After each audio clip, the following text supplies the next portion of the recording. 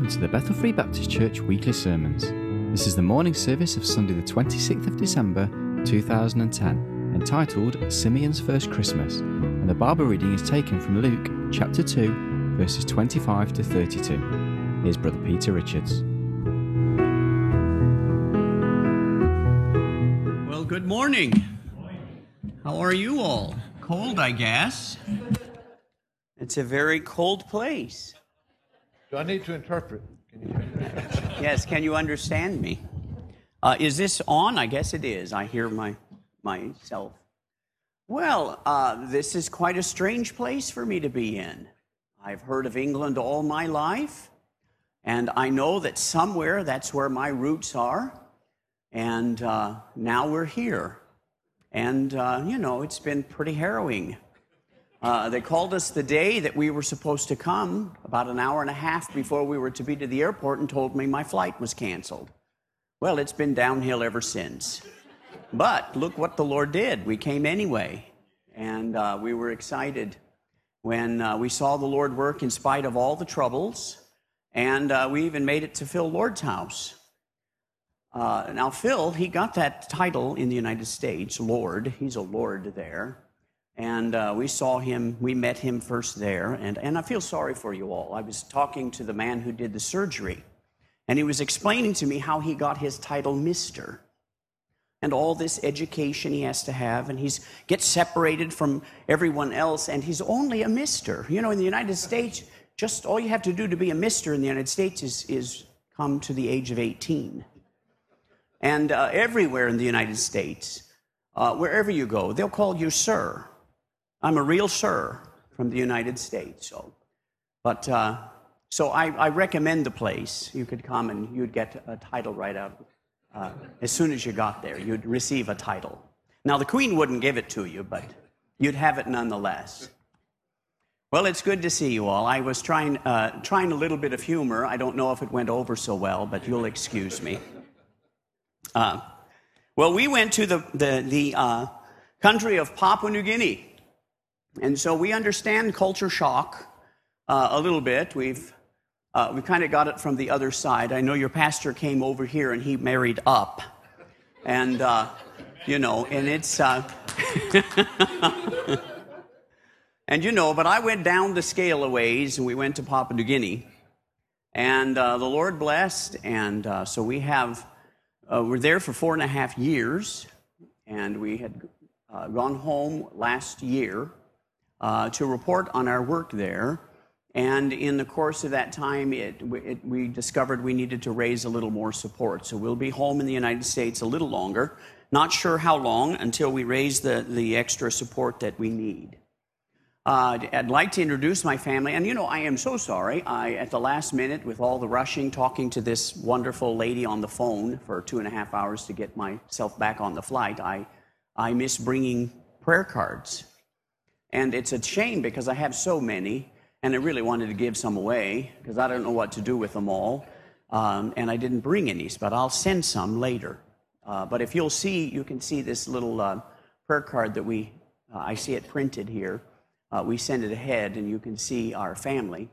Unfortunately, all of our family didn't come. The insurance company was so kind to send us over to the UK to get our surgery done, but they didn't include my family, not all of them. But my wife is here. Rachel, would you stand? Let them see. This is the missus of a sir. And my son, you can stand too. And they also call him Mr.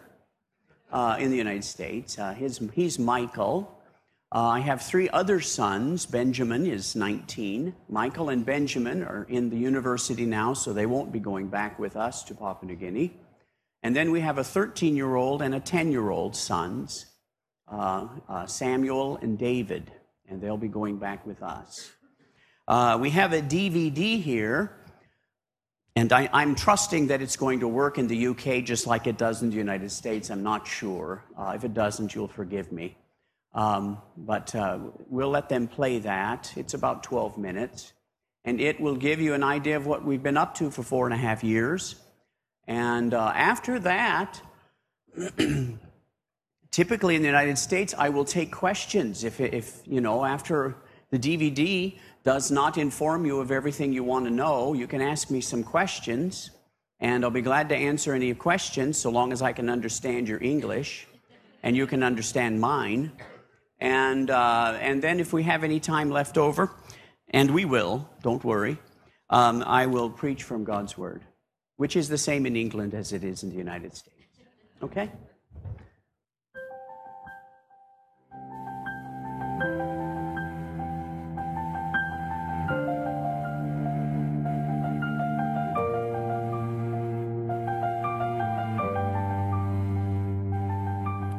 Papua New Guinea, a rugged and untamed land reflecting the magnificence of our Creator.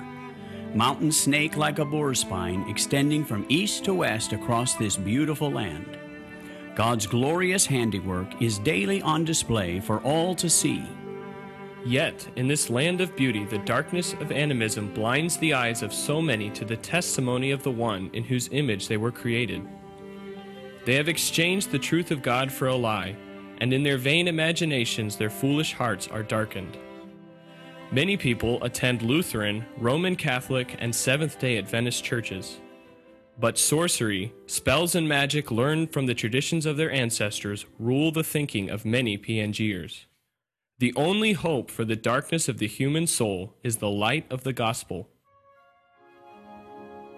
Greetings from the Richards. Along with our 4 sons, Michael, Benjamin, Samuel, and David, Rachel and I came to Papua New Guinea in 2005 to begin a work in the highlands in the remote village of Kiari. In June of 2005, excitement mounts as we head back to Kiari. The 60-mile trip turns into a 10-hour stop-and-go adventure. Bridges are in dangerous disrepair, and opportunists ask for money for road work they've supposedly done. Rainy season takes its toll, and the roads look more like dry riverbeds. Our first 5 months in Kiari were filled with learning a new language, adjusting to a new culture, and gaining new skills. As a trained nurse, I was eager to reach people's hearts by caring for their physical needs through clinic outreach. I came with a desire to minister not only to the physical needs of the people, but also to train pastors in teaching and preaching the Word. A carpenter friend from America, along with the local people, helped us to build our house. The Lord held off the big rains, and in 18 days we had a house to live in. When our house was finished, it looked like an early Christmas present wrapped in aluminum foil. Preaching and teaching opportunities were just beginning to open up, and we were growing to love the people of Kiari Baptist Church. Yet 7 months into our ministry, the Lord allowed a dramatic event that changed the direction of our ministry. November 30th, 2005, Wednesday morning. This was to be our last trip to town before rainy season would settle in, potentially blocking the roads. Rachel, Samuel, and David joined me for the trip. At the church, we waited while passengers loaded into the back of our Land Cruiser. At the church, the truck failed to start, and Terry, along with some of the believers, worked under the hood. Suddenly, the truck lurched forward, and with little time to react, we tumbled nearly 300 feet down a mountain. The nationals in the back of the truck jumped out, and my dad, who had plunged headfirst into the truck to stop it, was thrown out, as were my mom, Samuel, and David. Samuel and David escaped with only minor injuries, but for my parents, theirs were life-threatening.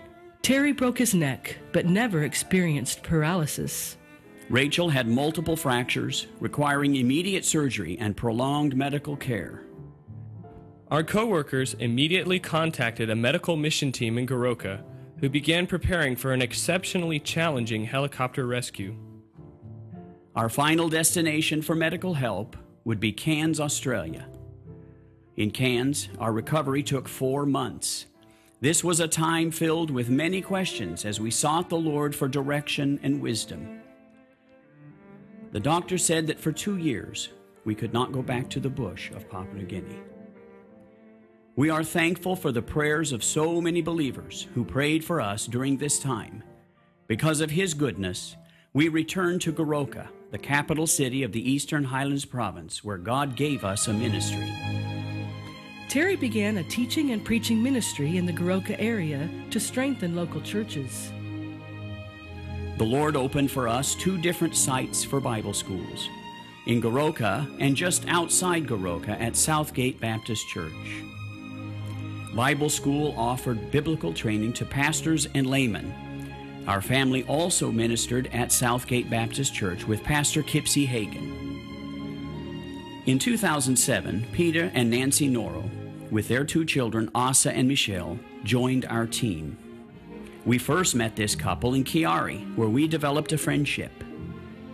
Peter and Nancy's knowledge of the culture and love for the Lord helped us to better understand how to minister in this strange culture.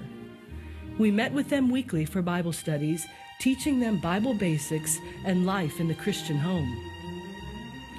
The Lord saw fit to bring us together, which opened greater opportunities for ministry. Terry sensed a need to develop a school where we could more intensively teach a fewer number of students. Living next to the students, Peter and Nancy were able to care for their physical needs. We translated Bible courses into Pidgin, providing the students with outlines and notes for future reference and study. For 6 weeks, these students immersed themselves in God's Word. Our church at Bob Ufa's Roundhouse served as an outreach to the neighboring villages and provided a place for the Bible students to practice their preaching skills. Surrounding Bob Ufa is a large area of villages influenced by the Seventh-day Adventist churches. Villagers experience rejection and cruelty for attending our church, but some made that choice and heard God's truth. The Lord opened another opportunity for ministry to our neighbors in the village of Napamagona. This village is notorious for its frequent and often brutal fights. We met in the market area on Saturdays to preach and spend time talking to the people afterwards. Often it seemed hearts were moved and ready to hear His Word. We know that the Word has been planted, and we pray for a continued work in the hearts of these people.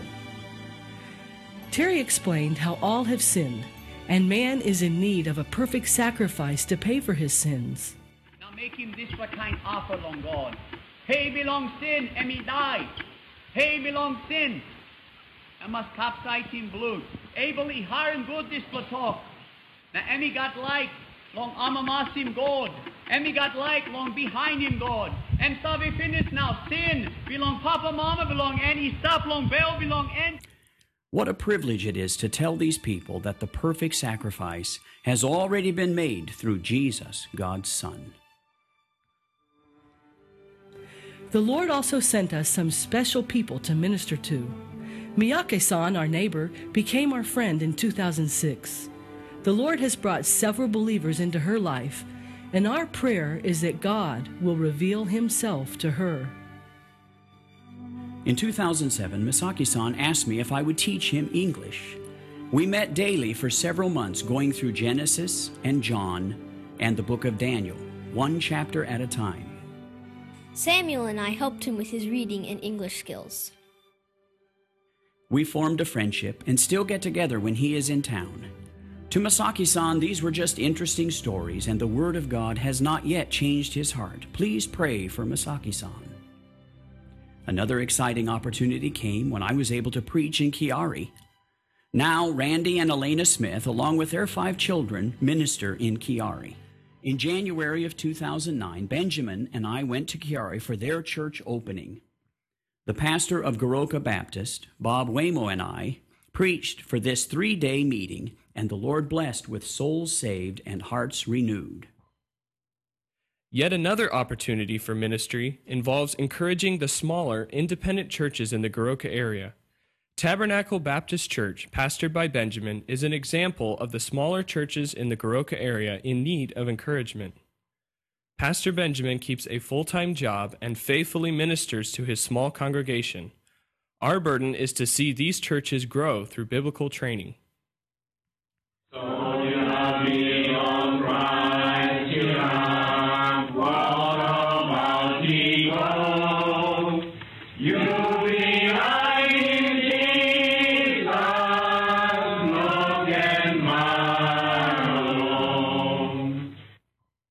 We've also enjoyed working with Pastor Luha and his family of Lower Benna Baptist Church. Should we tell them about life in Papua New Guinea? For PNGers, life revolves around their gardens, and women do the bulk of the work tending these gardens. Growing enough for one's family and selling the rest at market helps the people eke out an existence. For the diligent, the rich soil and temperate climate can provide for a year-round harvest. On our weekly trips to town, we enjoy the fruit of these labors. Let's tell them a little bit about life in the Richard family. Life at the Richard house starts early in the morning. Morning chores taught us responsibility, and we learned how to care for small farm animals such as chickens, goats, pigs, rabbits, birds, cats, and dogs. We also learned how to care for broiler chickens so we could all have meat to eat. Butchering 25 or 30 chickens is an all-day project. Though our diet is still quite American, there is room for local customs.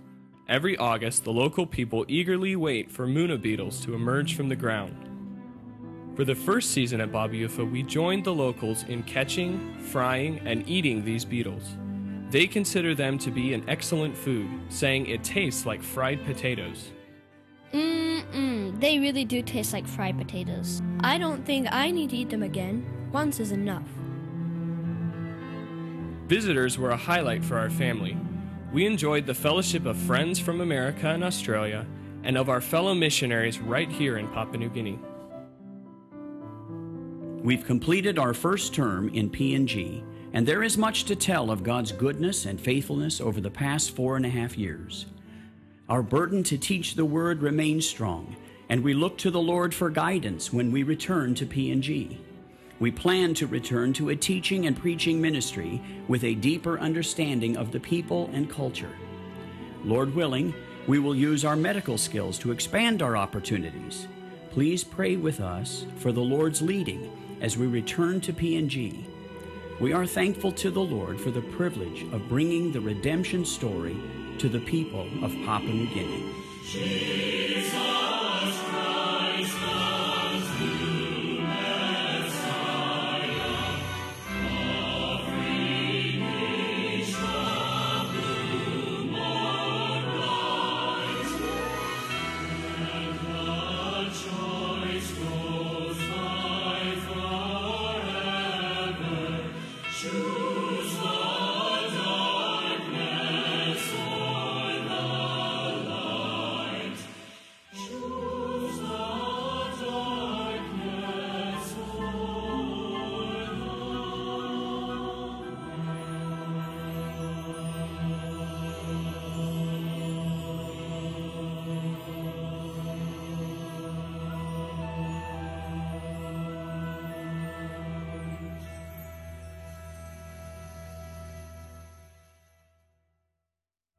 All right, hopefully you understand a little bit more of what we were doing for the 4.5 years that we were there.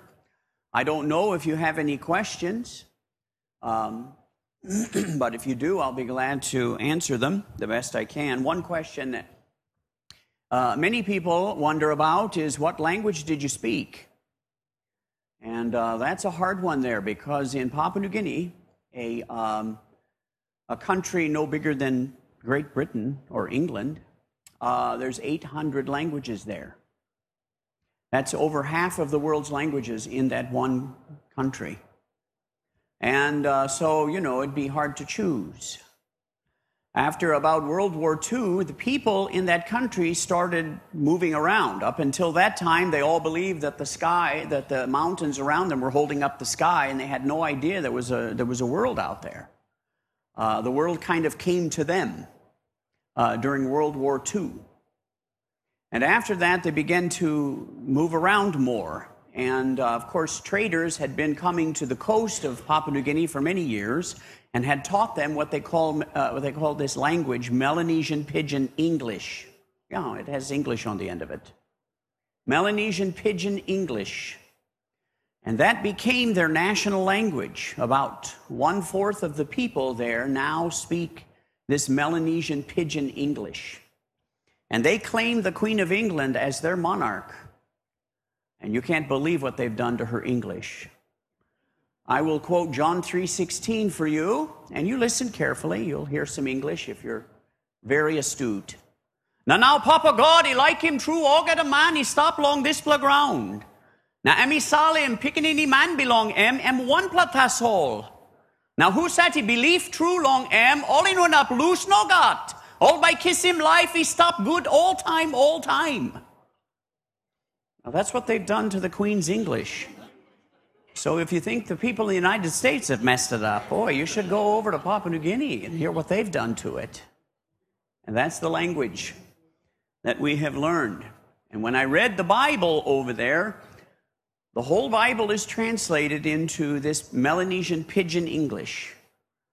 Boy, I'll tell you what, I was incredibly impressed with God's Word by that time, because you can't mess up God's Word. And there it was. I read the whole Bible in Melanesian Pidgin English, and it was there. And I was thrilled when I read it. So that's the language. Do you have any other questions? Anything you're wondering about? Yes, sir. What kind of a culture? Violent. Well, violent comes from the heart. We just get in trouble if you do it here as much. But there, it's they have a tribal society. And, you know, maybe you've been hearing in the news about Afghanistan. One of the problems with that country is they're so tribal in their thinking. What that means is that in every single village, you've got a separate tribe. And the leader of that village thinks he's the king of the Lilliputians. And, you know, they don't listen to the government. They have this government there in Papua New Guinea, and it's a parliamentary government. And they've got a prime minister, and they've got all these ministers of parliament. And the people in Papua New Guinea aren't one bit impressed with them. And they're not ruled by them at all out in the villages.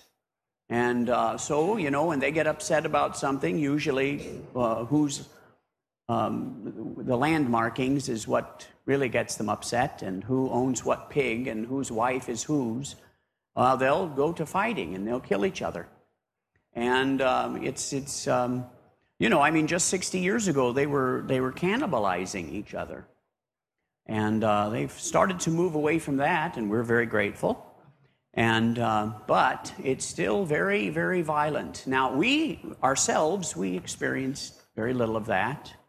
You know, one of the advantages of being an American there is that they revere us. They think that we're very special. Of course, we know we're not. My wife especially knows I'm not. But it's good, it's handy that they think that we're something special. So they're not going to bother us. They'll kill each other, but they won't bother us. So, you know, there is a little bit of violence toward us, but they're just trying to steal something. But if they, other than that, they're not going to hurt us. And it took us a while to learn that. Now, we did have a little bit of fear to overcome when we first got there, but, you know, pretty much I feel safer there than I feel in the United States, and certainly I feel much safer there than I feel in London. But you know, we're okay. All right, any other questions? Yes, ma'am. Well, the church that we ended up starting there in Bobby Ufa was, not very far at all from our house. When we first got out there, that church was about 2 kilometers from our house. But no, generally speaking, it's not too far away. Do a lot of walking there, a lot of sliding, slipping, and, you know, sloshing through the mud. But not too much distance. We do travel around sometimes if you want to go to distant villages. So we did a lot of hiking. And someone else had a question. I saw another hand. That's right. There isn't anybody here in this congregation that wouldn't beat the daylights out of your enemy if you could get away with it. And so, you know, we need to remember that. Sin is in my heart. That's where it is, and that's where it needs to be conquered. And the people there, once you begin to understand them more, you don't view them very differently than you view your next door neighbor. So it's just a matter of getting used to it. A person's culture is what they're comfortable with. But after you get through all that and you begin to understand why they think the way they do, then you begin to see that their problems are pretty much the same as ours. We need the Lord. We need our sins forgiven. We need to continually be putting off the old man and putting on the new, and that's what they do. Now, culture is very difficult to deal with. Of course, you realize every time you see an American walking around England, just how bad some cultures can get. When we were there, one of the things that I ran into several times and never have understood it, and that is that we would be driving along and some tree would have fallen into the road. Well, now the village, the owner of that tree, because everybody owns trees there. They know who owns it. I don't know how they keep track of that. They don't even know what land is theirs, but the trees they've got. And everybody knows whose tree belongs to whom. And if somebody's tree falls in the road, he'll get his whole village and they'll come down to the road and they'll start blocking traffic. And I got up there and said, yes, what is it? What do you want? Why are you blocking the road? And they said, well, you need to pay us because our tree fell in the road. And he says, we need 30 kina. And I'm like, well, I don't know how it would be here. That seems strange to me. And I says, why do I have to pay you 30 kina because your tree fell in the road? It seems to me you ought to pay to have it removed, I mean, that's how they would do it in the United States. You'd be in big trouble if your tree fell in the road. But in there, they thought, well, see, you use this road. And I've lost my tree now. And it's fallen in this road. So now because you use the road, you need to pay me. Well, I didn't like it, and I'm still in the flesh. I'm a Christian. I know that I am, but that day I didn't feel like it at all. And I started trying to figure out what in the world was this, To me, it looks like extortion. But they're convinced that I have to pay them. So I talked back and forth with them, and finally, after a while, I think I got the price down to about 10 kina. And I finally, very reluctantly, gave them 10 kina. And then they all pick up this tree and they move it out of the way and let me pass. And then they put it back in the road and stop the next man. And I drove away from that, and I'm furious, just all day long, thinking, how ridiculous that is. Well, I never could figure out why. They never did explain to me why that would be. I would even ask Christians in the church where we were, about that. What do you think about that? They said, well, if his tree falls in the road, you really should pay, and I never did understand it. But after a while, you don't worry about it. I got to the point where I actually looked forward to these little blockades because I would get out of the car and I would start preaching. And I had an audience there. And I'd start giving the gospel to them.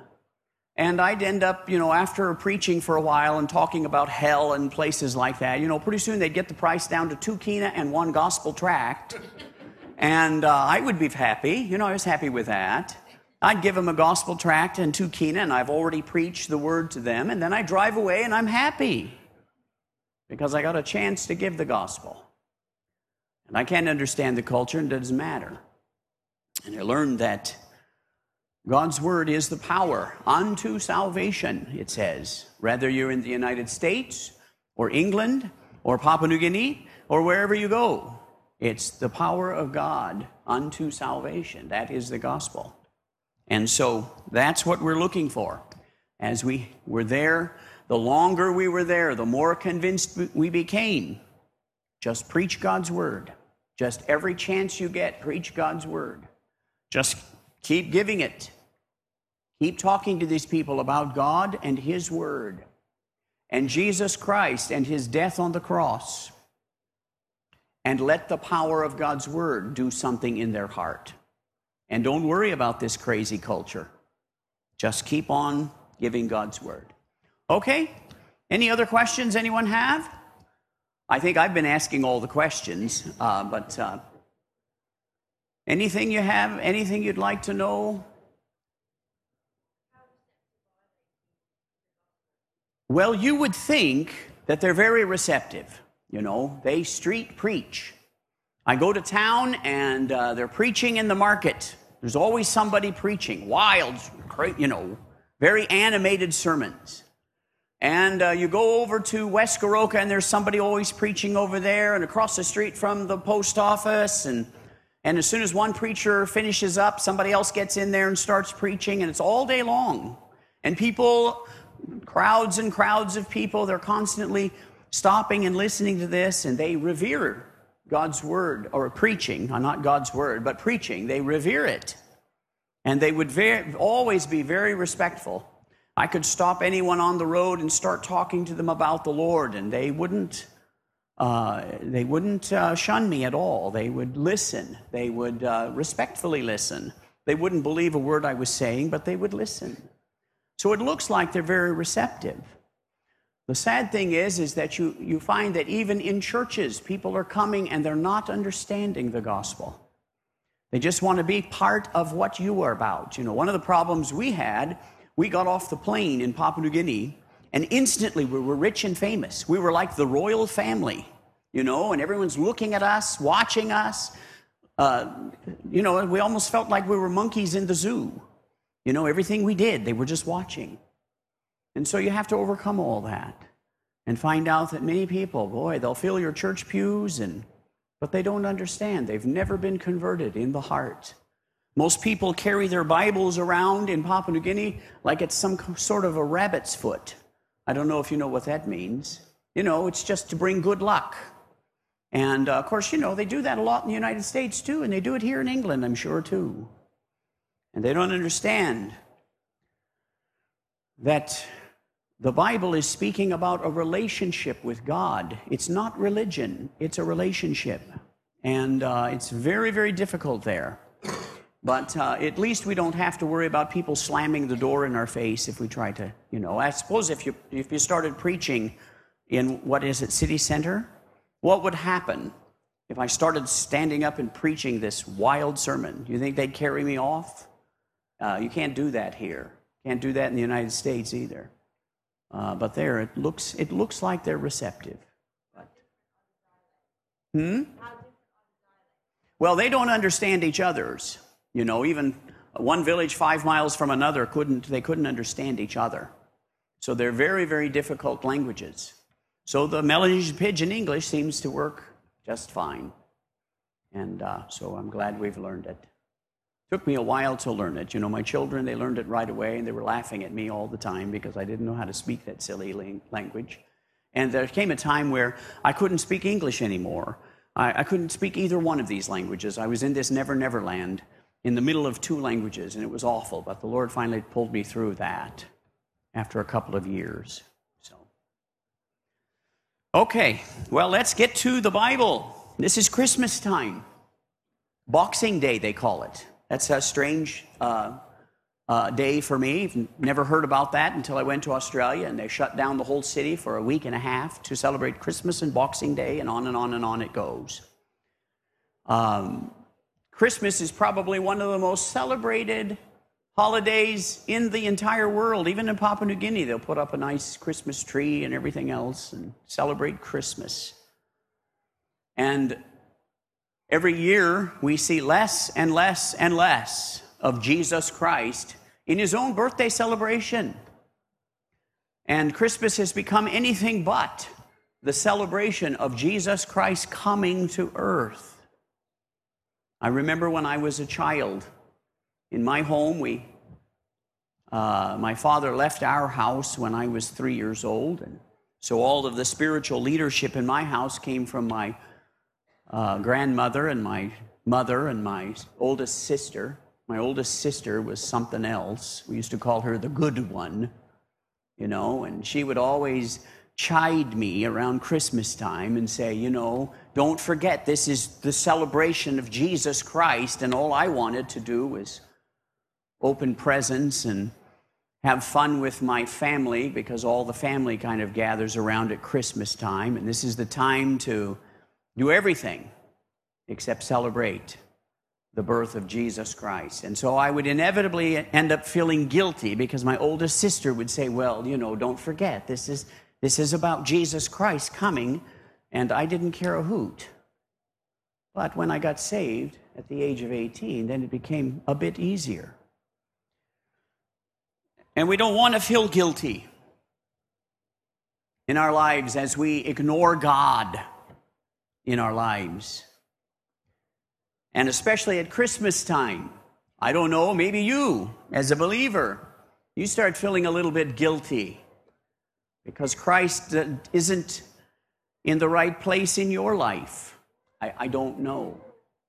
I don't know what you see in Christmas. You know, Christmas for many people, for businesses, it's great. They start celebrating Christmas. They call it Black Friday in America. Is that what you call it, the day after Thanksgiving? Oh, no, you don't have Thanksgiving here. That's right. I'm sorry. I'm an ignorant American, you know. But in America, you can't really start celebrating Christmas until after you get Thanksgiving out of the way. So that comes on the fourth Thursday of every November. And so right after that, on the Friday right after Thanksgiving, they call it Black Friday.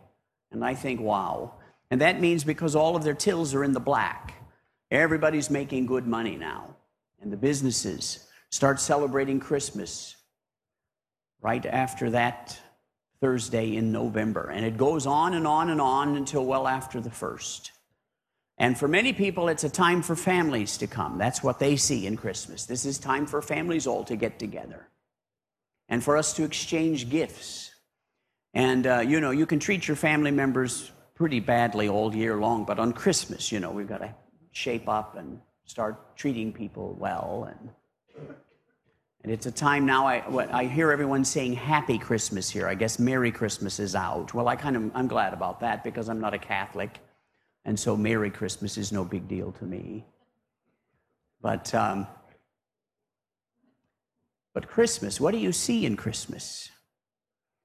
Well, in the Bible, we have a story of one man who saw something wonderful in the first Christmas. And I'd like to read about him. Luke chapter 2, starting in verse 25. Listen to this story, if you can understand me. And behold, there was a man in Jerusalem whose name was Simeon. And the same man was just and devout, waiting for the consolation of Israel. And the Holy Ghost was upon him. And it was revealed unto him by the Holy Ghost that he should not see death before he had seen the Lord's Christ. And he came by the Spirit into the temple. And when the parents brought in the child Jesus to do for him after the custom of the law, then took he, that's Simeon, him, Jesus, up in his arms and blessed God and said, Lord, now lettest thou thy servant depart in peace, according to thy word.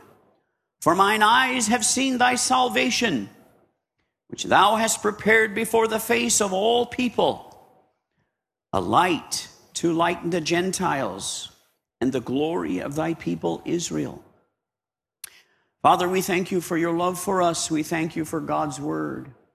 We thank you for sending Jesus Christ in this world so that we might trust him as our Lord and Savior. And we might see thy salvation.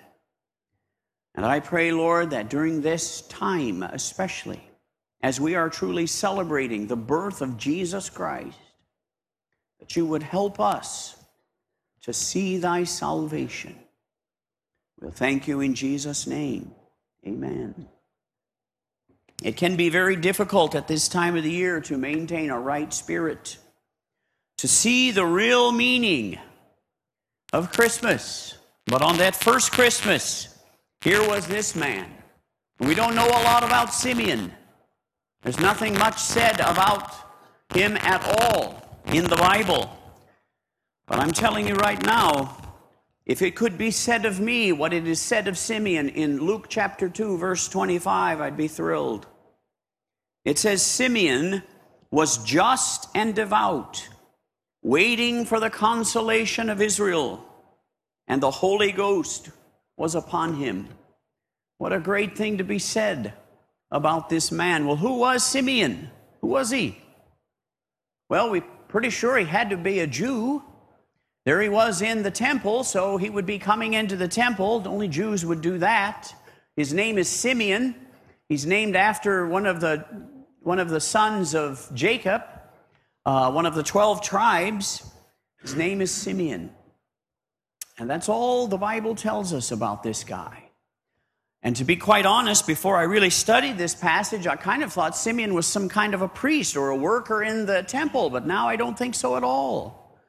I think he was just some Jew that had been studying God's word, what he had of it then, and he was looking for God to keep his promise. And being a Jew, he knew that the Bible had been teaching all along for many years. The prophecies had said that someone was going to come and save the world. And of course, if he was an astute Jew, and he would have found out that this person was going to come as a baby, that a virgin would conceive him. He would find out that this baby was going to be born in Bethlehem. And Simeon was looking for it. The Bible says he was looking for the consolation of Israel. That means the comforting of Israel. And he was looking all the time for that. And the Bible says he was just. That means he was righteous. He had that same righteousness that Abraham had. You remember the Old Testament says that Abraham believed God and it was counted to him as righteousness, or it was imputed. It wasn't his own righteousness. No, it was the righteousness of Jesus Christ. That's what he needs. That's what you and I need to get to heaven. We can't become righteous. It's too late. We're ruined. When we're born, we're already ruined. We don't have a righteousness that can even approach God. But here this man had the righteousness of God imputed to him. And so the Bible says he was just. He was justified. God had taken that simple faith of his. He trusted God. That's all God wants from any of us. He wants to be believed. The Bible says, in the beginning, God. And he wants you to believe it. And for those who do, he will give you his righteousness. He will impute it to you. The price has been paid. There's nothing left for you to do. Just simply believe. And he gives it to you. It's a free gift. But it also says that Simeon was devout. It means he was devoted. He was a real worshiper. He wasn't like your average Christian that just kind of gets saved, says, thank you, Lord, for the fire insurance. I'll see you later. And salvation to many believers, all it is something in the past. God has taken care of my sins. Now I don't have to worry about heaven, or I don't have to worry about going to hell. Now I can live life as I wish. And at the end of it all, then I'll see my salvation and everything will be great. That wasn't Simeon. It says Simeon was devout. He was devoted. He was a worshiper of God. Salvation was something that meant something to him every day of his life.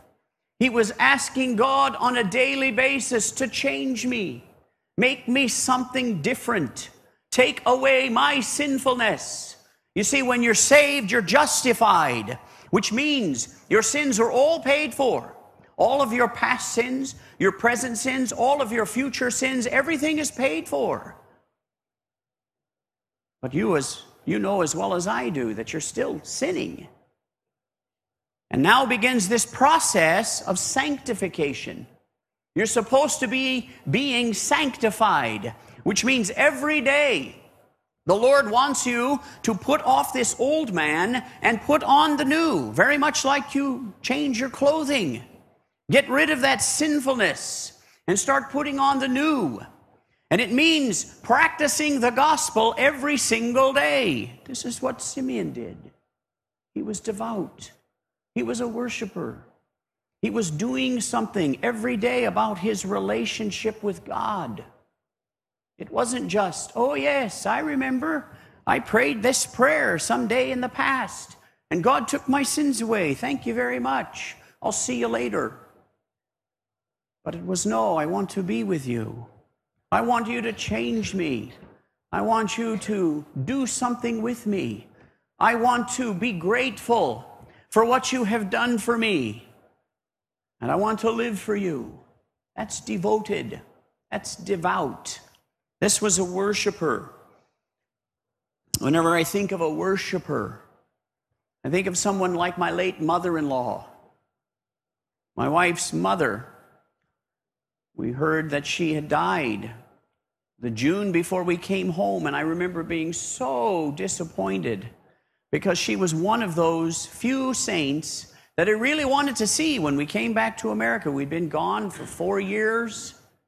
We were looking forward to going back home and seeing things familiar, and I remember thinking my wife's mother was one person I really wanted to see because she was a real worshiper. Now, we had a bit of a rough start at the beginning. You know, my wife's mother accused me of buying an engagement ring from some unreputable place, and it was a little rough at the beginning.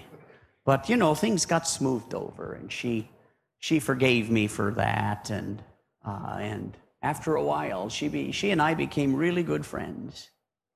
And one of the things I loved about Rachel's mother was I'd go over to her house, and after I told her a few mother-in-law jokes and, you know, did this for a while, she'd start talking to me about how the Lord was working and what the Lord had done. And I remember always being so impressed with how she included the Lord in everything in her life. You know, some Christians say, well, you know, if I have a real big decision, well, then I'll pray about it. You know, but those little things, I just take care of that. Well, when did you ever have a big problem for the Lord to straighten out? Let me ask you that. No, to my mother-in-law, she took everything to the Lord. She was always praying, and she was always so thrilled when the Lord would do some little thing for her. She had these glasses that she would buy from the drugstore, or the pharmacy, you call it here. And they were just, you know, magnifying glasses is all. She didn't have any proper glasses. She was always buying those things. They're real inexpensive. You just get them at the pharmacy, and they kind of make the, you know, everything, a magnifying glass is all it is. Well, she had one she'd get because she was a violinist. Well, she needed a pair of glasses for the violin. And then she'd need another pair of glasses for reading. And then she'd need another pair of glasses to see anything that was up ahead. So she had 3 pair. And she got these little ropes that she'd put them on. And sometimes she'd forget they weren't on the rope, and she'd go to switch glasses, and she'd throw this one off to put this one on, and it would go across the room. And she was always losing those things. And she'd tell me, oh, you know, I was so upset I had to hurry up and get somewhere to play violin, and I couldn't find my violin glasses. And so I prayed, and I said, Lord, please help me find them. You know where they are. Just help me find them. And she says, and you know, I'd lift up some piece of paper, and there they were. And she'd be so thrilled. And it was always talking about the Lord. She was a real worshiper. Now, of course, she didn't take all of those glasses problems to the Lord, because when she died, her children had to come and get all of her things moved out of that house, and they found a couple dozen of those glasses. So she obviously didn't pray about all of them. But it was those little things that she prayed about. And it was her joy in the Lord, living all the time, knowing that He was with her, that He was watching her. Her husband had gone to be with the Lord decades before. And here she was all by herself after having 11 children. But she never met this woman, but she was smiling. She was happy. She was always living with the Lord, a real worshiper. And that was Simeon. And that's what the Lord wants us to be. But not only that, it says here that Simeon was led by the Holy Ghost. The Holy Ghost was upon him. He was living by the Spirit. Galatians says, if you aren't walking in the Spirit, you're walking by the flesh. Why is it you find it so easy to get angry and perturbed about things? Because you're walking in the flesh. Why is it you can't make those right decisions in life? Why is it that when you're under pressure, that evil, sinful nature comes out, and people closest to you are the ones who see it? It's because you're not being led by the Spirit. But here was Simeon, justified, devout, and the Holy Ghost was upon him. Well, why had he come to the temple? He'd come to the temple because he was looking for something. Constantly looking, waiting for this promise that God had given him. It says he came by the Spirit into the temple.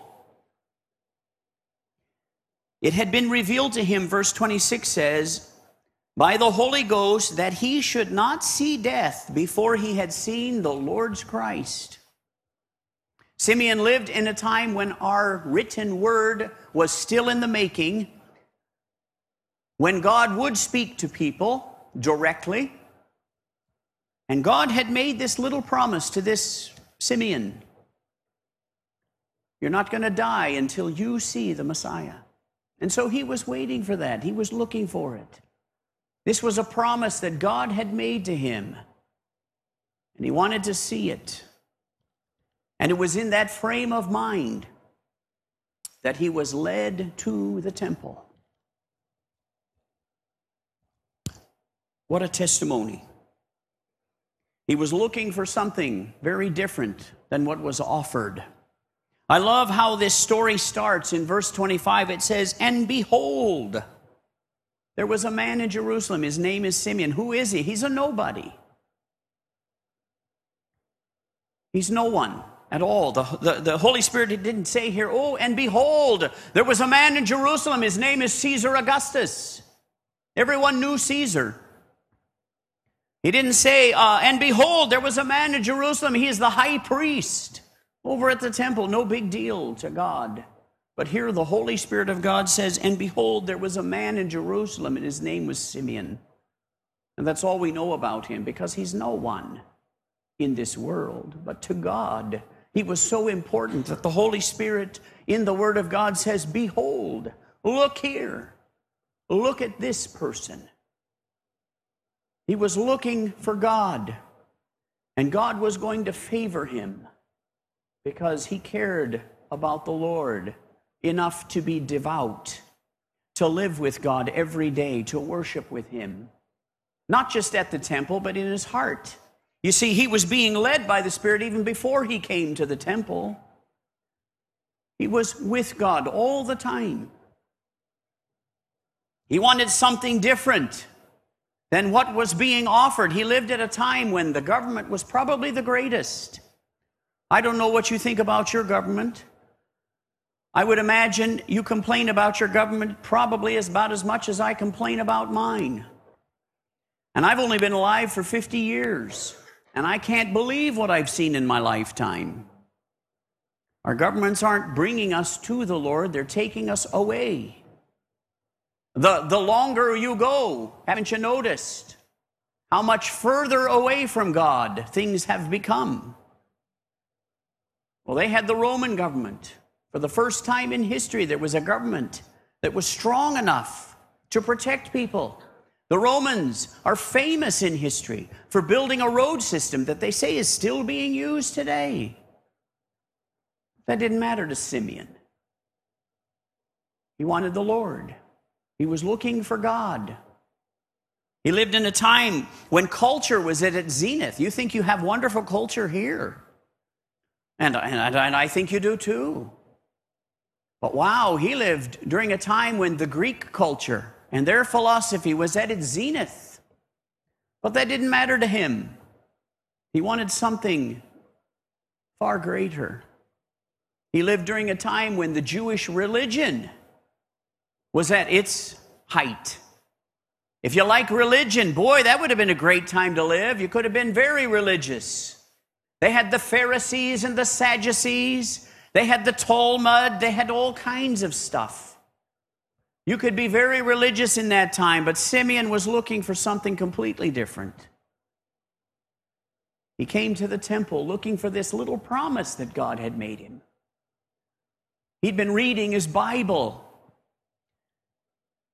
And he was living during a time when people were not really believing God's word. You know, if you go out and read God's word to the average person out in your city, they'll laugh you to scorn. They think it's ridiculous. You know what they think when you start telling them about Jesus Christ? Born of a virgin, lived a perfect life, died on a cross, but because he's God, 3 days later he arose from the grave. And he did all of this to pay for the sin of mankind. And do you know what people think when you tell them that? They think you're a blooming idiot. And Simeon didn't care because he loved God and he believed God and he was looking for that promise. And it was just obscure back in that day as it is now. It's only the true believers who understand that God is real, God is alive, and God's promises are something to look for. And Simeon came this day, as he'd been doing for many days, looking for God to fulfill that promise he had made to him. And on this special day, he came, being led by the Spirit as usual, and he sees this baby in this woman's arms. And he knows God has fulfilled his promise. And he grabs that baby and he holds on to it. Think about that. There was Simeon holding God in his arms. And he's absolutely thrilled. And he says, "Today, mine eyes have seen thy salvation." And look at the words. Verse 29, "Lord, now lettest thou thy servant depart in peace according to thy word." That word Lord, in the Greek, that word comes from the English word we would use now, despot. I don't know how you pronounce it in England, I'm sorry. Despot. We don't like that word. I don't know about you in England, but in the United States, that's not a good word. A despot is somebody you're afraid of. It's somebody who has absolute authority.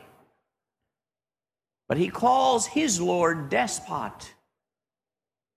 It means somebody whose word is final. It has no court of appeal. You can't change it.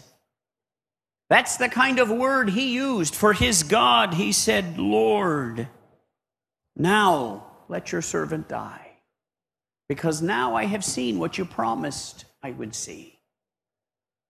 Now lettest thy servant depart in peace, for mine eyes have seen thy salvation." And what did he see? Well, he saw Jesus Christ. He saw him as a babe. And he knew, because he's being led by the Spirit, that this is the very one. And now he's thrilled. God has kept his promise to him. He's a devout Jew, a worshiping, saved man. And now God has shown him what he came to see. This is what Simeon saw in Christmas, the very first one. What really mattered to him was not all the falderah around him, but it was God. He was looking for God. He was looking for the salvation that God has promised. And he was not satisfied until he saw it. And now he was ready to go. He saw the Savior. And he does quite a bit of prophecy here. God uses him to do all kinds of prophecy here. He saw the consolation of Israel, he called it. A light to the Gentiles. This was something the Jews didn't even know. But Simeon did. called him a divider of people. Whoever believes is going to be divided from those who don't believe. He was going to see someone who could reveal hearts. You never know if someone truly believes the Lord until you watch their life, until you see what it does to them. You see, I remember at 5 years old, I prayed this prayer. I remember it very well. And for years of my life, I believe that had done it for me. Because I was told, if you pray and you ask the Lord to save you, He will. The problem is that the Lord knew that in my heart there was nothing there. It wasn't real. You see, you can't get anything past the Lord. He sees it all. He knows it all. He knows if you're sincere. He knows if you really want Him or not. He knows if you're sitting here because you appreciate religion, or if you're like Simeon and you see all past all of that and all you want is God. And as soon as you want God, He's yours. It's as simple as that. He knows your heart. He knows what's happening on the inside. It doesn't matter what you put on the outside. It doesn't matter, because He can see it. He is the revealer of hearts. And this is what Simeon was looking for. And if this is what you're looking for, then you won't feel guilty after Christmas is over, because you will have put the Lord first, because this is something you're doing all the time. The Lord is first. Make putting the Lord first a habit of your life. And then you won't have to feel like you've cheated Him somehow at Christmas time because you got all caught up in the festivities. God wants you. He doesn't want your religion. He doesn't want all of the dressing up that we do in order to impress people. God wants you. He wants your heart. And if He's got your heart, He'll get the rest too. It'll come. This was Simeon. He was looking for God. How is it that we put the Lord first? Well, we do it by being in His Word, reading the Bible as if you believe it's real, reading the Bible as though it is the message from the very God, the God of gods, King of kings, Lord of lords, Him, the despot, the one who rules. This is His Word. And He has lots of things He wants you to know. He wants your life to change. He wants you to be putting off that old man and putting on the new. He wants to use your life as light and salt in this world. This means sharing every thought and plan with God.